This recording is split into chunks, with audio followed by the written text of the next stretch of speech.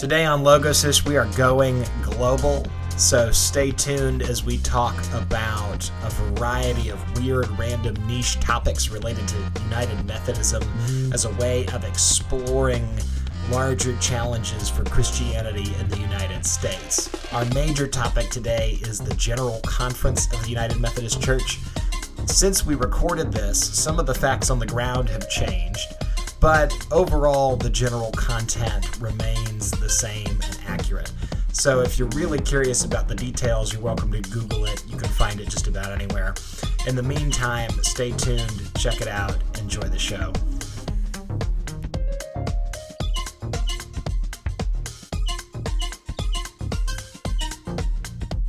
Hey guys, welcome back to Logosish. I'm Brian, and I'm here with John and Garrett. How are you guys doing? Brian, did you almost just forget your name just now? No.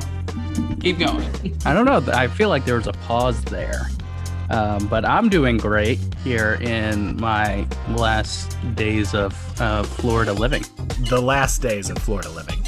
Yeah, I'm checking out of this, 10-ish year vacation, going back north. Sounds positively apocalyptic.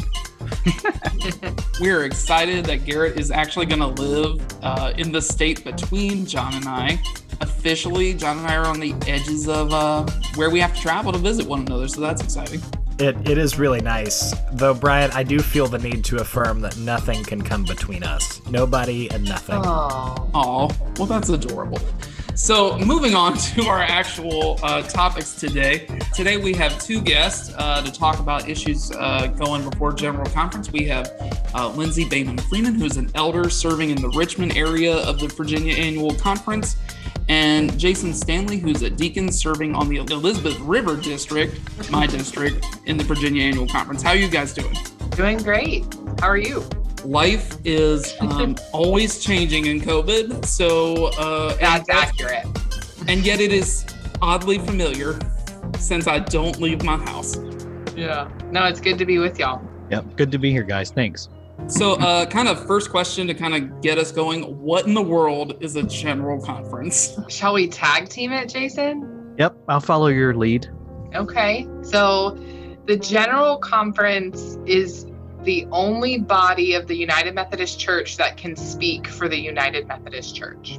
Tag. And it meets. How often does it meet? It meets every 4 years by tradition, except when there's a global pandemic. Right. Our discipline did not make provisions for that. So yeah, every 4 years, and delegates from the annual conferences and central conferences, that's beyond the U.S., are elected. And based on your size of conference is how many people you get. How many people can attend on behalf of that conference? Right. At the General Conference. And most of the decisions are related to polity, how the church functions, and how we quote unquote do church. The General Conference is probably best known for its 40 plus year debate about LGBTQ issues and inclusion. So that's kind of General Conference in a nutshell. So over the past couple of weeks, we've been doing a series where we've been talking, kind of around a lot of the stuff that's going on in United Methodism, because we feel like it's a little bit of a proxy for what's going on in the general sort of American Christian landscape. And, one of the things we've highlighted is that the General Conference is sort of the biggest body in a series of increasingly smaller bodies, series of conferences and gatherings and meetings going down to, essentially the local level. So can you give us an example of what a quote-unquote church polity decision would look like versus like the decisions that get made normally on the local level? Yeah, so ordination requirements, for example, are part of our polity that's decided at General Conference, so that there's uniformity across annual conferences. One of the things that I think is coming before us whenever General Conference is had is involuntary leave of absence and those kinds of things that Lindsay gets to deal with on a regular basis. Right. Right. So I think, the general conference is structured where you meet in a subcommittee for a week and then you go to the full plenary for a week. And so it really is designed to be collaborative and do all those kinds of things. I think the local church, the local level obviously does it better. There's more organic conversations. There's, I think, more transparency, perhaps less politics. And so it might take longer to make a decision, but it's a different type of conferencing that's happening. And I would add, ideally, the conferencing that's happening at the general conference level, ideally, is to empower the local church to be in ministry. Right. In order to make disciples of Jesus Christ. Because let's be honest, it's not going to happen at the general conference level. Correct. There is not an altar call. There's not... Okay. But yeah, that's great, Jason. Yeah. I love, a global conference ending in an altar call really does put the cherry on top. You heard it here first. We're going to get that going. Monster trucks are so much better, though. True. I would show up for some monster trucks. We almost did. Yeah, touche. For everyone who doesn't understand our very Methodist reference, one of the previous general conferences had to end by a particular time because there was literally a monster truck rally scheduled for the same venue happening in the days following, and they had to have trucks of dirt to fill in the arena. It was very symbolic of that general conference. Well, and to be honest, I'm not so certain that I'm not sure when the last healthy resolutions have happened at general conference, because 2019 seems to be fairly harmful to a lot of folks in the United States, particularly the LGBTQ community. 2016 ended with the kind of establishment of the Commission on the Way Forward that we then ignored everything that they did. And then before that was the 2012 General Conference, which is generally about kind of how do we need to restructure our global denomination. And then in the last hours of that happening, everything that they had previously worked on and proposed also got thrown in the trash bin. So it's probably been since before at least John Garrett and I were in college that we've had an actual decision made at general conference that actually affected the global church beyond what the budget is and things like that. So it hasn't been a well-functioning system in some time. Yeah.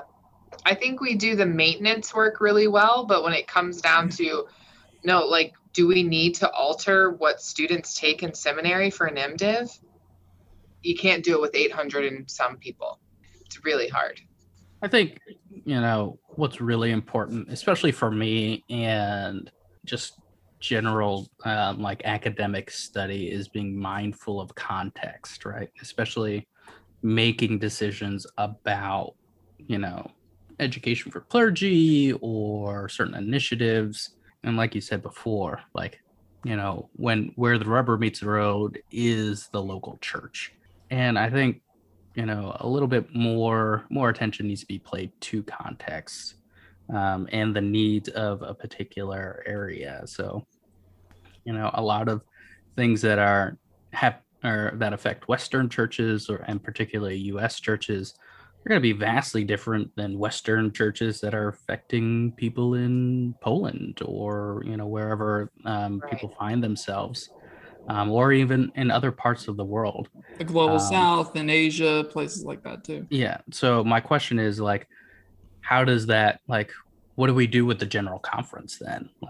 And, if it is a sort of coming together on a global scale, my question is what goals do we want to approach with that? Because we would have to essentially sort of change our mindset on how all of that works if we take context really as an important thing first. Garrett, before we get to your question, can we talk about why the system is the way it is? Because, that's a significant step that we've kind of skipped in our conversation so far, is what's the goal of having a global body that makes decisions about our common life together anyway? Like, why not just do it all at the local level? Well, I think the denomination, we're not independent churches. And so the theological ideas and values and core of the United Methodist Church, I think we affirm, unites us across time and space. And I think the hope is that we are a global and missional church, that what we decide, what we say, what we affirm translates across context and countries and all those things. What I'm finding in an experience I had, I sat in on one of those subcommittees of the General Conference in 2012, local church, and we were voting on whether you had to be 18 to be in the United Methodist Women, something obscure. And a gentleman from the Democratic Republic of Congo stood up and goes, all of our girls and women are United Methodist women. It had nothing, it didn't bar them from being in mission and ministry. It had nothing to do. And so that was just a very eye-opening moment of, this book is for the U.S. church. It is. And so I think we hope to be global and missional. Are we really mindful of context? Are we really making decisions that can translate? I'm not always sure we are. And that brings up the connector there to Garrett's question is one of the challenges of General Conference as it currently is that the majority of the decisions that are being made affect the U.S. church. They're things that only apply to the church in the United States. Right. And part of the way that's able to happen, or the reason that happens, is the central conferences have, through our polity, the central conferences have a book of discipline that they voted on at their central conferences that enables them to contextually be in ministry at the local level. We have not been able to successfully get to that place for the United States. Mm-hmm. Brian mentioned 2012, 2008 in Tampa. Those general conferences were moving in that direction, and then it didn't happen. And there's some deep, I believe in both of those cases, it was ruled unconstitutional by the Judicial Council, which says we have some deep work to do within our Constitution to make the church relevant to the time that we are in, so that we can be in ministry at the local level more effectively. And to further that stream of thought, that also kind of stretches all the way back in our story from the fact that in Methodism's earliest days, it wasn't meant to be a denomination. It just happened to become one due to circumstances that arose in the United States. Well, what were the colonies at that point? And then it's been, well, not all of Methodism, but a good portion of Methodism has been really focused on kind of American culture ever since, including issues involving slavery and throughout the whole history. So I think it's deeply rooted in our story as a whole. And part of that story is colonialism, and we need to name that and own that, because that is also one of the sins of the church that has affected our polity and our decision-making processes. Well, and Mercy, what's so fascinating about that is that 2020 was going to be the first general conference where delegates outside of the U.S. outnumbered those inside. And so then you think about, okay, what do they care about the budget for some obscure, and so I am still looking forward to that general conference, but that was just a major shift when you think about colonialism and how missionaries did their work initially. And let's make that connection to what you were saying earlier, Lindsay, where the number of delegates to the general conference is based on the membership of an annual conference. So while the church in the United States has been declining in membership, the church in Africa has been growing. And so the result has been, obviously, that their delegations are larger than the delegations from the United States. Yeah, more representation. Yeah. Right. Which then compels us to really take the step into being an actual global church that might require, well, this might be overstated, that might require the United States and the jurisdictions therein to be treated more like a central conference. So that there aren't distinctions in between what happens in the United States and what happens around the rest of the world. We're not there yet. And that was part of what conversations were supposed to happen in 2020, kind of setting the United States as a regional conference made up of jurisdictions. One of the other things that strikes me about the decision, one, by doing that, we become truly focused on the global issues that affect United Methodist churches across the globe. But part of the other thing is, if we took out of the agenda of General Conference all the things that are U.S. centric, we would reduce the amount of cost just to be fiscally responsible and good stewards of our funds. Right? We would be better stewards of the funds that we have at a time when we are lacking in funds. Yeah, and you've called people literally from the corners of the earth to come together. Let's make the most of that. And in reducing content and costs, we would have a better opportunity for accurate translation, materials ahead of time, preparation for those for whom English is not their first language, because it really is an equity issue as well. So to paint a picture, then, essentially what we have is a denomination that aspires to be connected on a global, sort of universal level, but is currently struggling with what it means to both be connected at that universal level while also honoring people's unique individual expressions at the local level, at the individual level, at the sort of community cultural level. And we've been grappling with that for some time, in part because we are so widespread across the globe, across countries that drift into Africa and the Philippines and the United States and Europe and beyond. And, then we have even then some additional Methodist denominations that are not technically part of the United Methodist Church, but are sort of a honorary members, so to speak, who get to send some additional delegates to these kinds of conferences.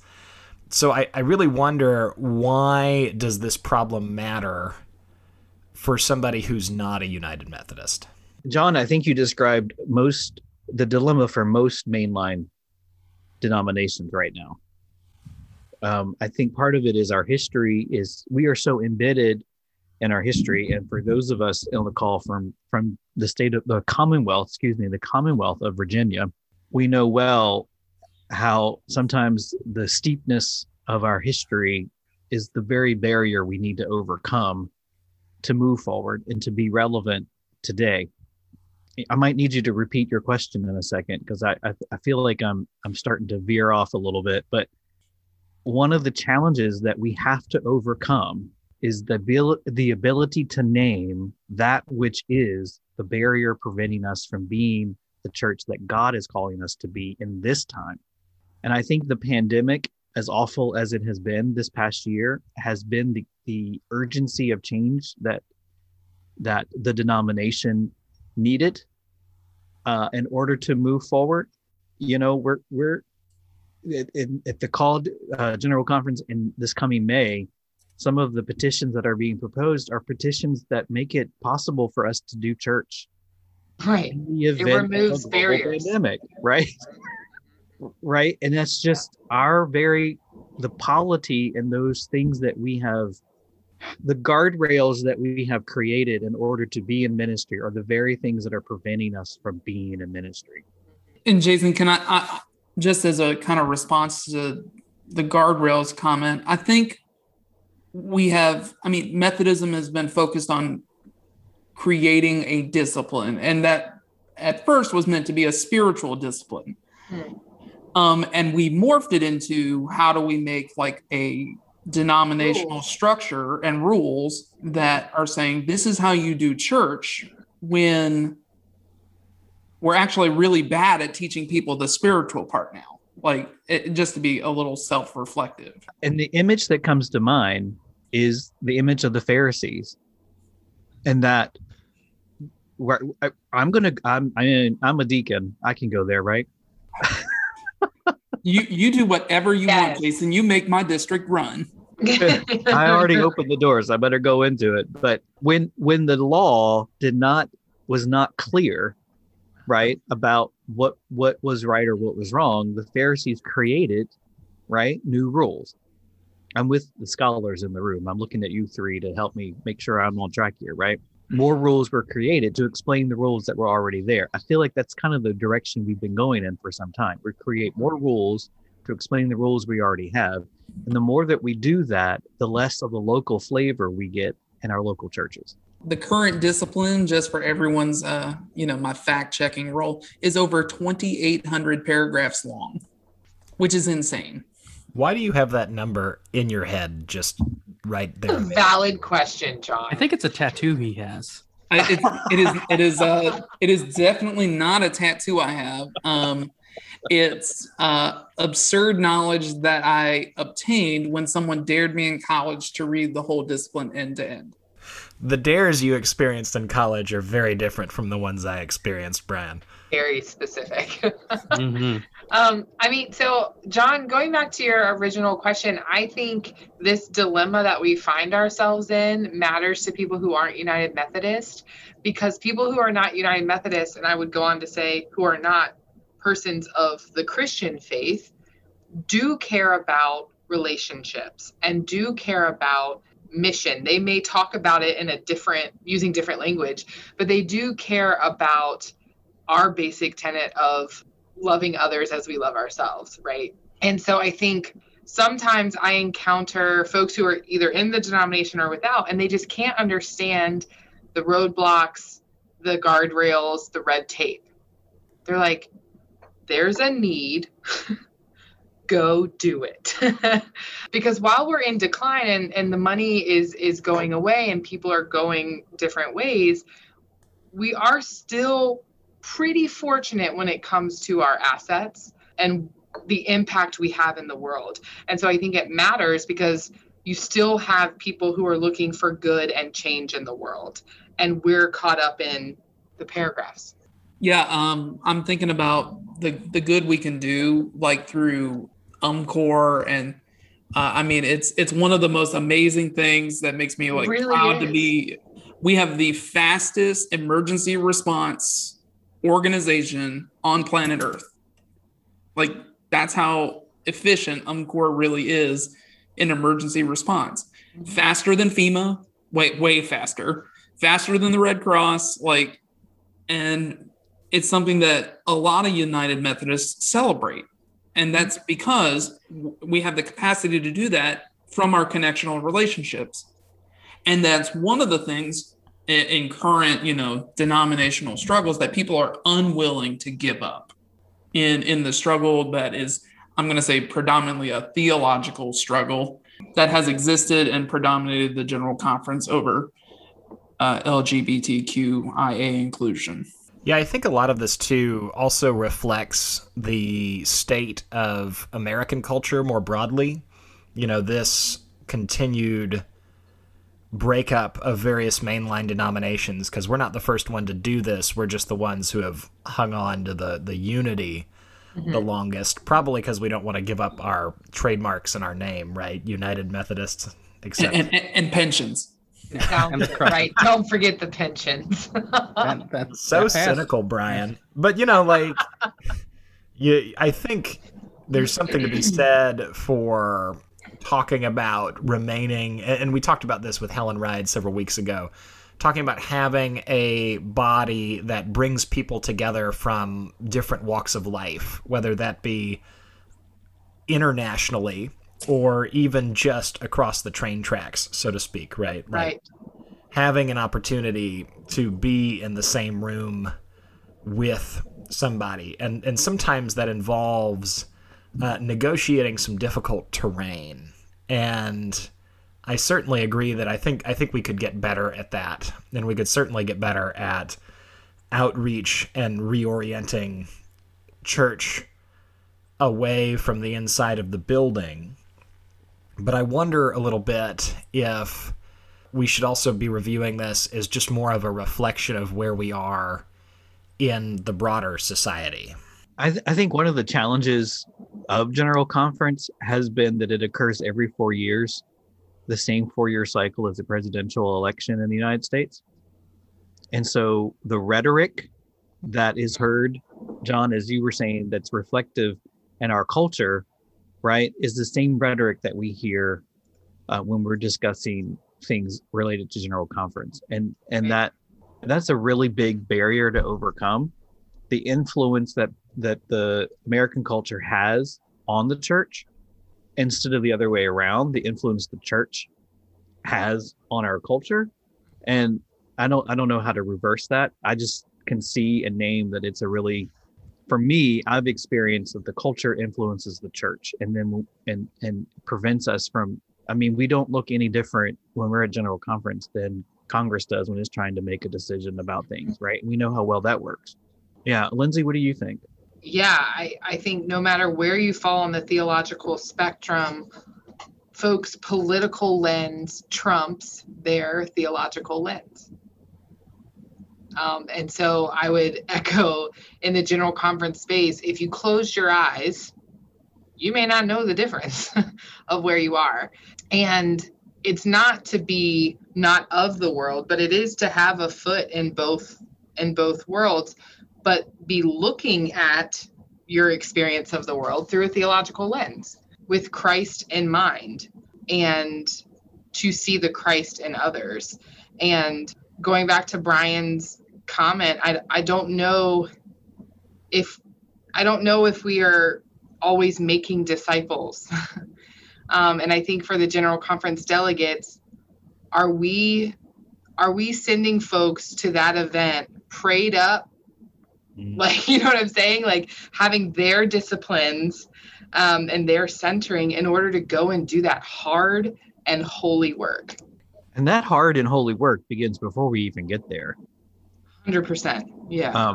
I mean, Lindsay and I have been in, I don't know how many meetings in the last 4 months, 6 months, maybe, in preparation for the rescheduled 2020, but now in preparation for the called conference and the rescheduled 2020 conference. So guys, what's your sense of what's going on right now? Like both with the scheduling and with the things that might be before the now 2022 conference. What are the decisions that are going to have to be made, and how do those kind of spill out into the future potential of the church to be as it has been?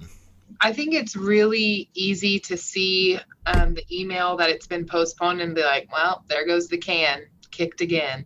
And on the one hand, like, yeah, it is. But that goes back, for me, that goes back to, no, we're a global church and we need to make sure everyone can be there. And that may annoy people and piss them off, but that's what we're committed to. But I am, to Jason's point earlier, I am so thankful that we're having a called session of the General Conference to get the red tape out of the way. Like, yes, we need language, pending emergency, national, I think it says disease in the legislation. I mean, it's like, it's almost comical, but it's like, yes, we need that out of the way so we can do other things. And some of those other things are letting faithful bishops retire who haven't been able to do so. Doing some of the realignment conference work, because essentially that May meeting will say the General Conference has met so we can move forward in other ways. Yeah, I think it's a really important conversation about the bishops, because, you know, in the Southeastern jurisdiction, we had 5 bishops slated to retire.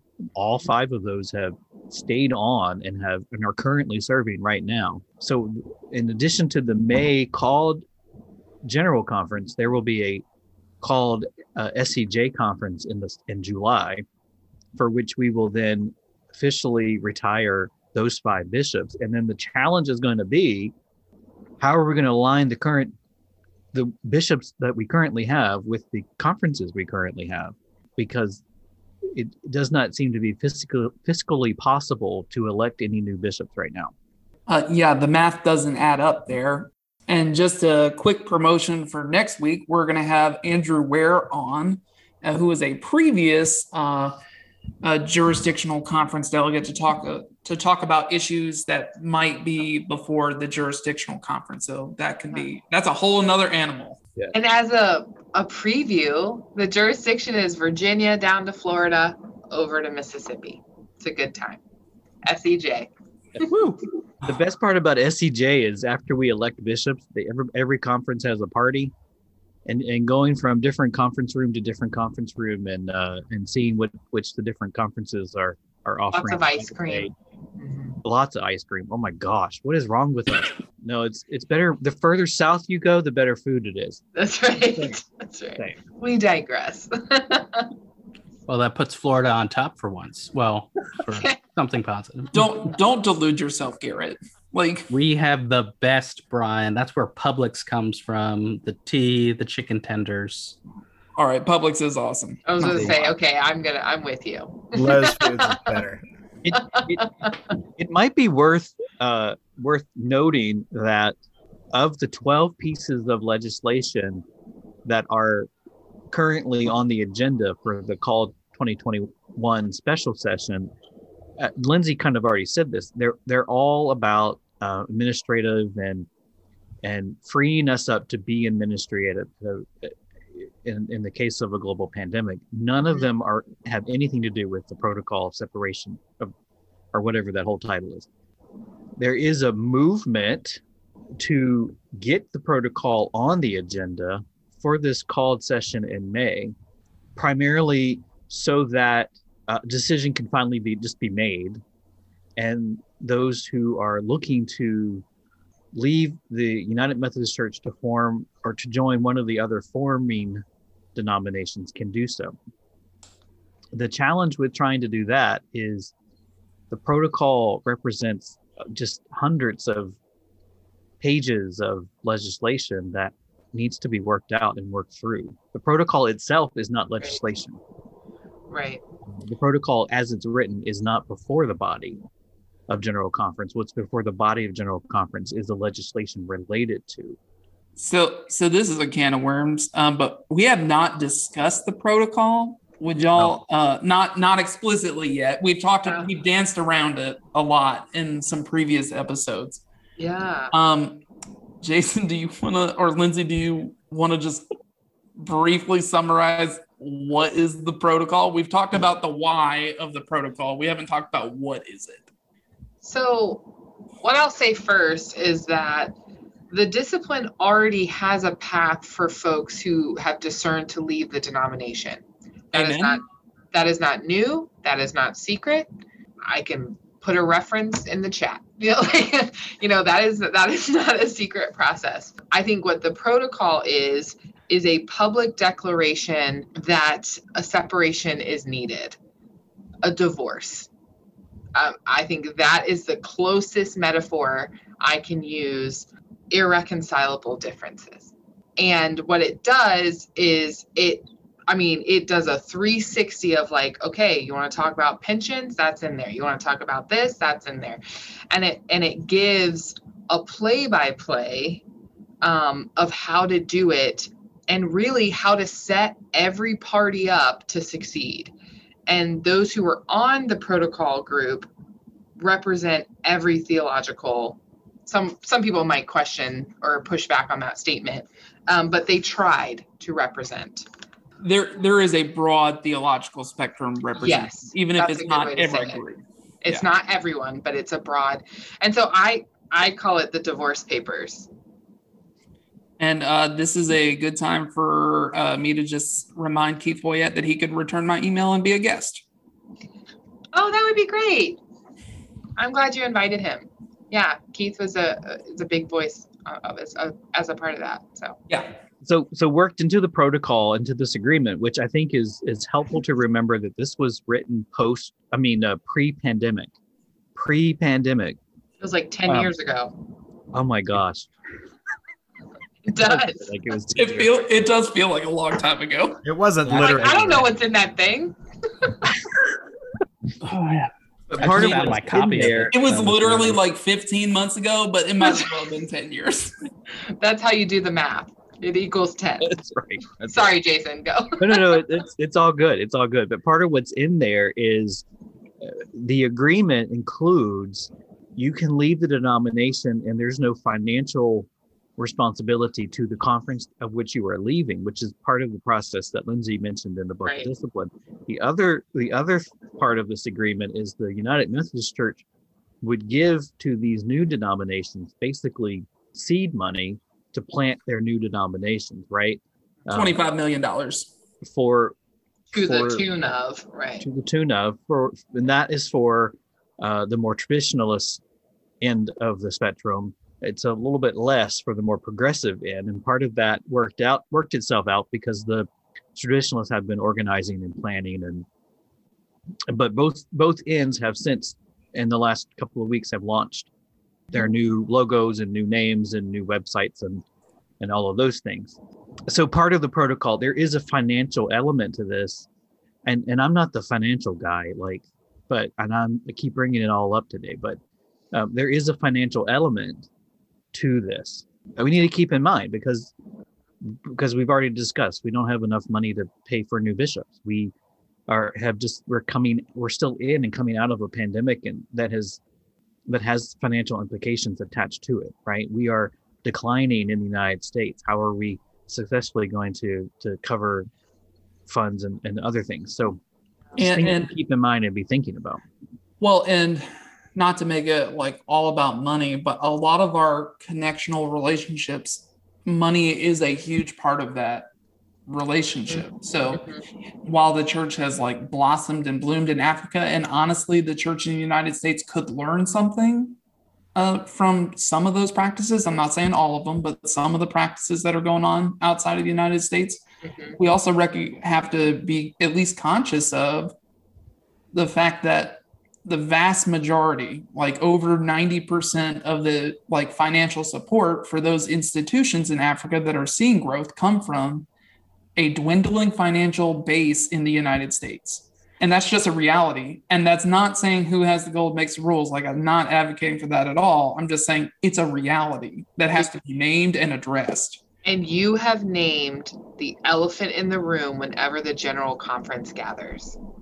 Because over time, there have been certain U.S. delegates who are like, we foot the bill, and we're not afraid to say to delegates outside of the U.S. that we foot the bill, so we're going to need you to vote a certain way.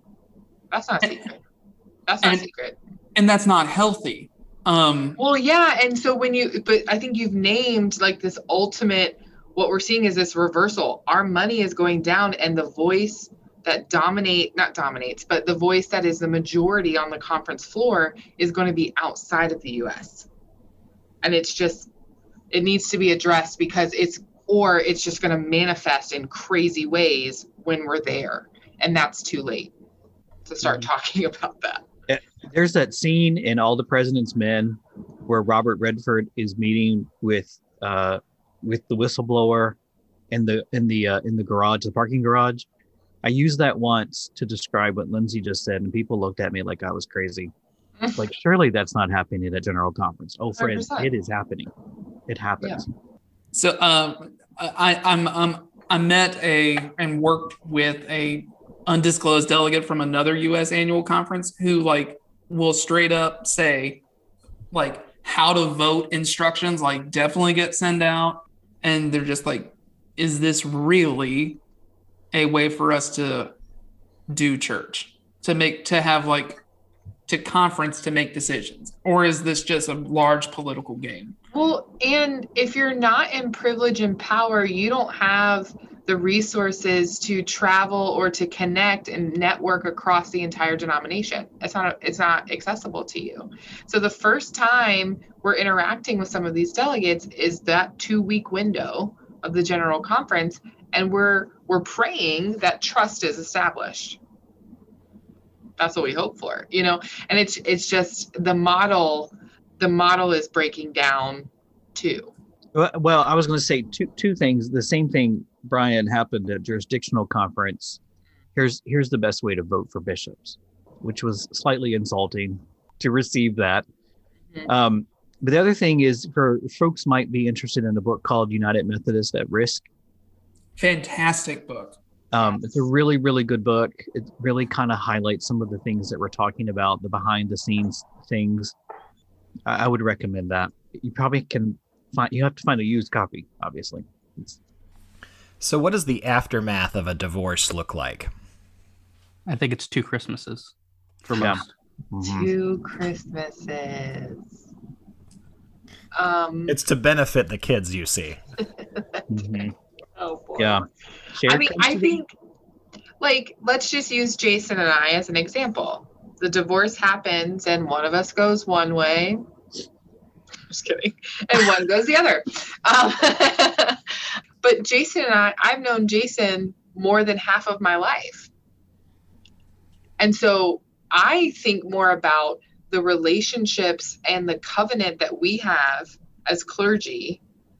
And I know that doesn't just go away, but I think it's going to be a greater separation than people acknowledge. So I'm like, what is the grief support following a separation?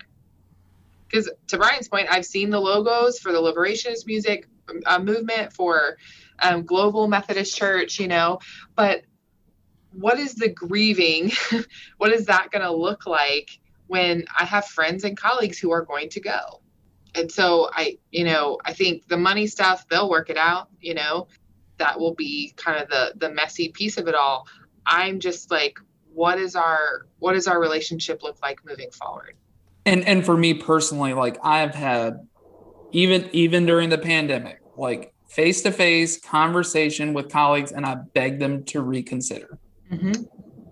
Because, I mean, I love them, like, in spite of the fact that we deeply disagree. And I'm like, and they really do not believe me when I say, like, I would never advocate for you being forced to do anything you were uncomfortable doing. And they do not believe me.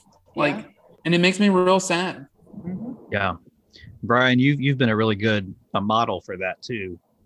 Being in relationship and in ministry with people who disagree theologically on some issues. One of the things that I'm hopeful for as the aftermath of this is that there will be a renewed focus on the local church and on the mission to make disciples. And part of that hope is we will no longer be distracted by having this conversation again and again and again. But at the same time, I'm also hopeful that we will be a more inclusive church. And by inclusive, I mean, y'all come, like everybody. And we as a denomination still have a lot of work around that to do. We've kind of been zoned in on one particular demographic of folks, but we got more work to do. Yeah. More work to do. We're landing the plane here. So who are the parties that might emerge from a divorce, so to speak? I'm putting that in air quotes, but you can't see me because it's audio. Yeah. But how many denominations do you wind up with? What is their general sort of shape? Yeah. Well, Lindsay, you just named the 2 branches that are forming. Yeah, I think like ones we know of: Liberationist movement, Global Methodist Church, and United Methodist Church. I don't know if what is now the United Methodist Church will stay that, will become the Methodist Church. Like, I have no idea. I also think that there are going to be at least 2 or 3 other expressions that we don't know yet. Like, it's like when you vote for a president, it's like, oh, it's Democrat or Republican. Well, watch out for the third party, And so I think we're going to have a few other expressions pop up. I don't think they'll be as strong. Or so there's a Ross Perot out there. I'm dead. There's a Ross Perot out there. Yes. So I think there are people who are like, I'm just going to do a home church and it's just me and I'm a expression of the Methodist movement. All right. I just think we have to be open to a lot more expressions. Yeah, absolutely. I agree with that. And I think the 3 will talk to each other. Like, we'll have, you know, shared dinners. it's interesting to me to think historically 1968 was the merger Mhm. that birthed the United Methodist Church. And when you think about history, that's really not that long. And we've been fighting the whole time. The whole time. But historically, we've been here before. Mhm. We've done this before. I don't know. I'm not losing sleep over it, I guess is what I'm saying. I'm not either. I am kind of like, I'm with you, Brian. I love my siblings who think differently than me theologically, and particularly around LGBTQ inclusion. And I also am deeply resolved that it is time. Yeah. So I want to do that with as little harm as possible. And at this point, even though I don't want them to leave, Right. like that means I have to, like, just personally, like, I have to offer them that kind of freedom. Well, really, I guess I Yeah. want General Conference to offer them that freedom. Yeah. So, and that's not me advocating towards y'all. I mean, that's just really. No. I hear that. Mhm. I think also it should be said that just because the separation will happen, or if when it happens, doesn't mean that there won't be hard decisions to make in the future. We will still have to respond to what's happening culturally. We will still be, I said earlier, there's a lot of hard work left to do. I mean, we didn't talk about it, but the boards and agencies, are we going to share those?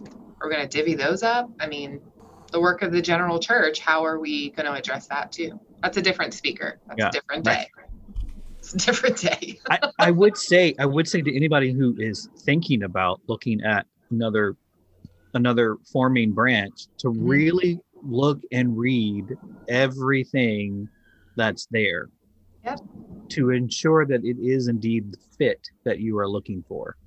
There's a lot of, go figure, a lot of misinformation out there about what is and is not going to take place in these other branches. And I think do your due diligence to really kind of take it all in and read it. I mean, Brian's been present when I've done presentations and people have been like, oh, I didn't know that. Yeah. Mm-hmm. Yeah. Go to their websites, follow them on social media. Yeah. Do your homework. So the Global Methodists would kind of be a quote unquote conservative denomination. The Liberation Methodists would be a quote unquote progressive denomination, and whatever becomes of the United Methodists would be kind of in the middle. Is that kind of what I'm getting from this conversation?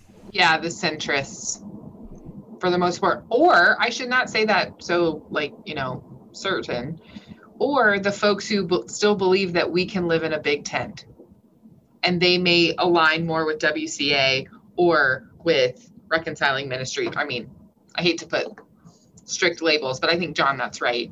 And so then the current United Methodist Church is still the Big Ten.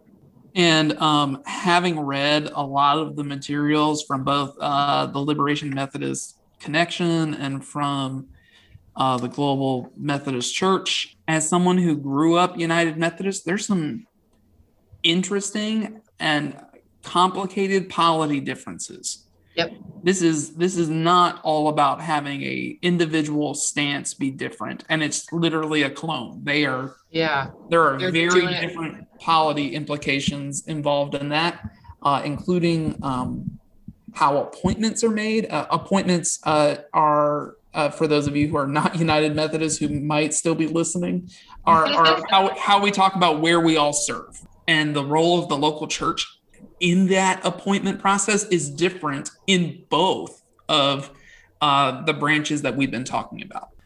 So how does that change the jobs and the roles that clergy people play, specifically people who are professionally religious, so to speak? People who are out there, doing the preaching and the teaching and the organizing that is specifically centered on the church. What does a divorce or a split, how does that affect them? Yeah, or even just the proposed changes to the organization and structure of these different churches. Oh, I mean, so my office is, I herd clergy. It's like herding cats sometimes, but love you all. But it is essentially like making sure that they have the right status, they have what they need. And so from my seat, if Brian wants to go to the Global Methodist Church, he doesn't. But if he did, my job is to pack up his file and have everything ready for him to make that move. And then any structural stuff, it's like a transfer.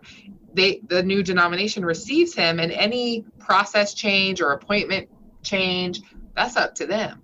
But I feel like the Methodist Church needs to be committed to do that work and pack people up and say, we love you, go with God, kind of stuff.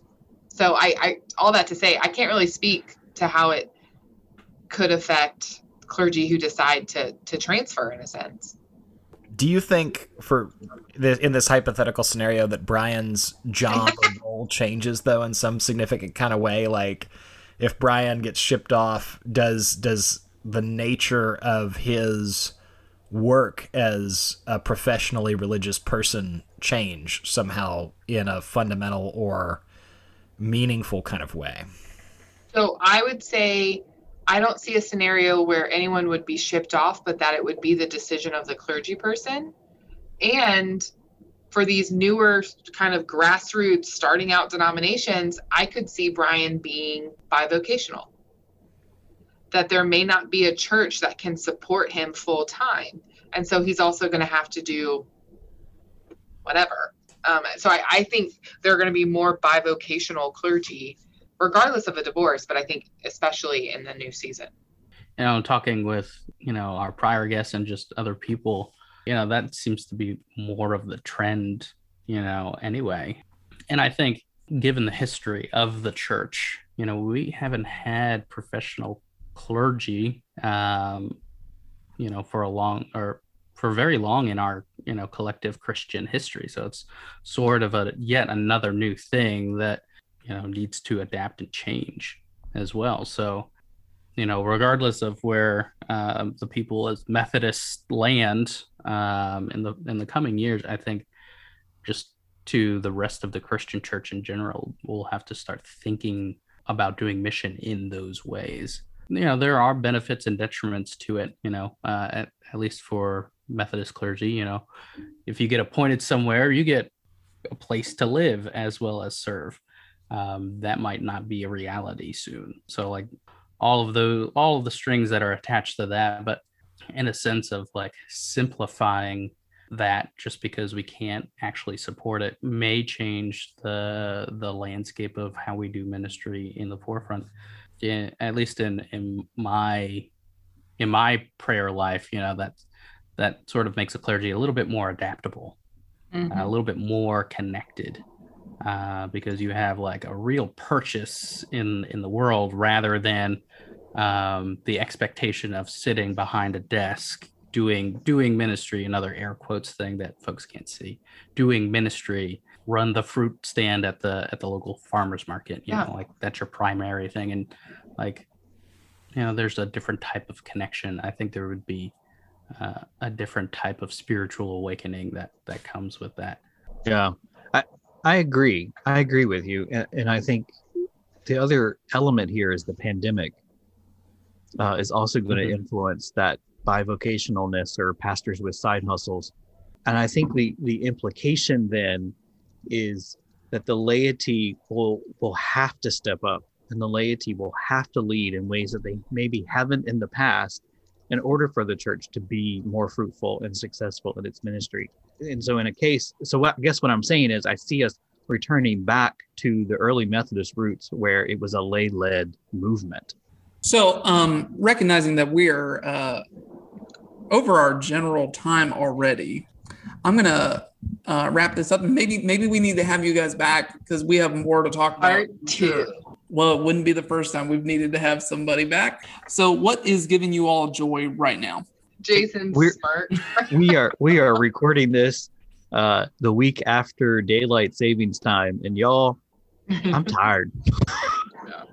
Been tired all week.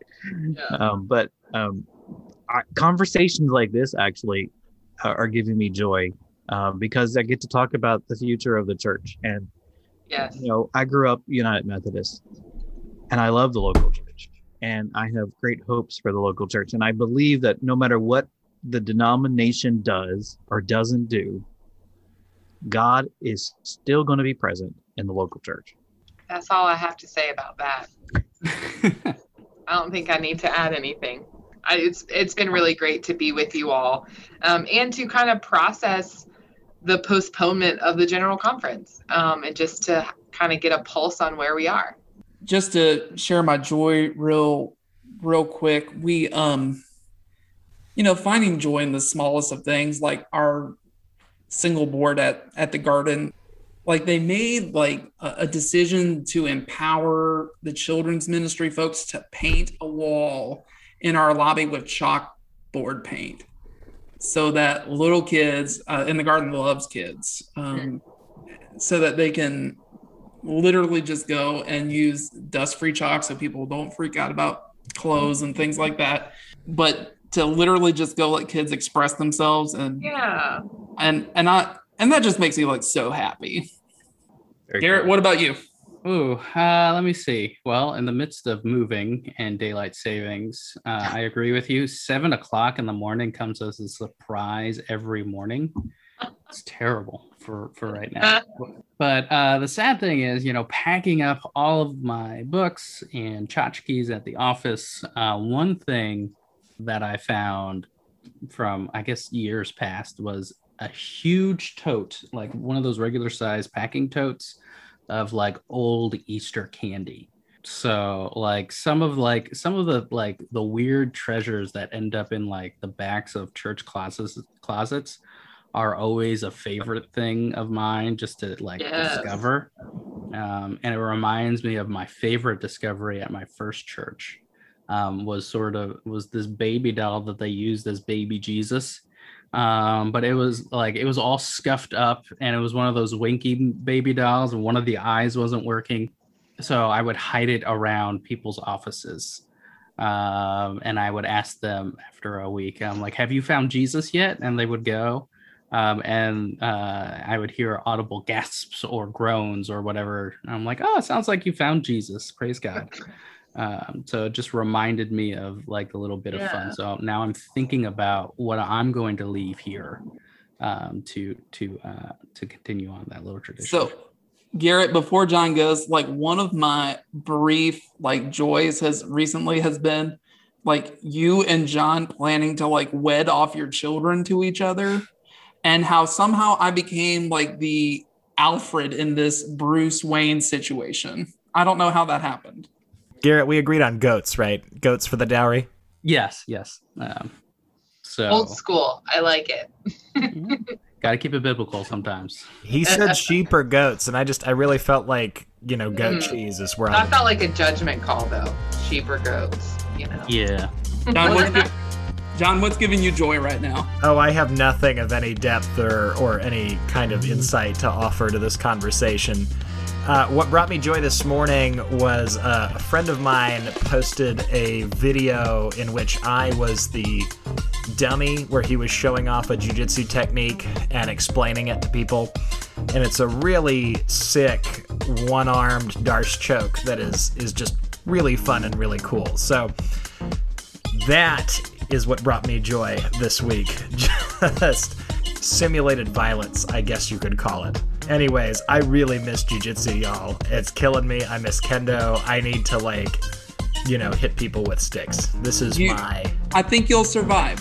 I don't think I will. Anyway, we want to thank everybody for taking a listen to us at Logosish. You can find us on Facebook, Instagram, and at logosish.com, and anywhere that you subscribe to podcasts. Have a good day. Buy some books and read the blog. Woo! Support local bookstores. Who's ending this recording? It's just gonna. John's recording. He has to end it. Brian's trying to end this, but I refuse to end it. We've given him too much. You know what we need to have is like a global conference to talk about the power that we need to get everybody together in the same room. Robert's Rules of Order. Majority vote, sometimes 2/3, depending on if it's a really important issue. Would you just end the podcast? Fine.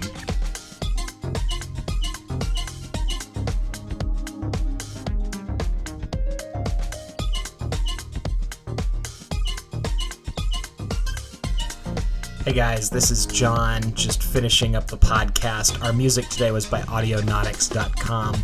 Brian already highlighted our social media feeds. You can check us out at logosish.com if you want to learn more and check out the blog or past episodes, or of course you can just use your standard podcast software. For the most part, we're on pretty much everything. But thank you for listening, and have a wonderful week.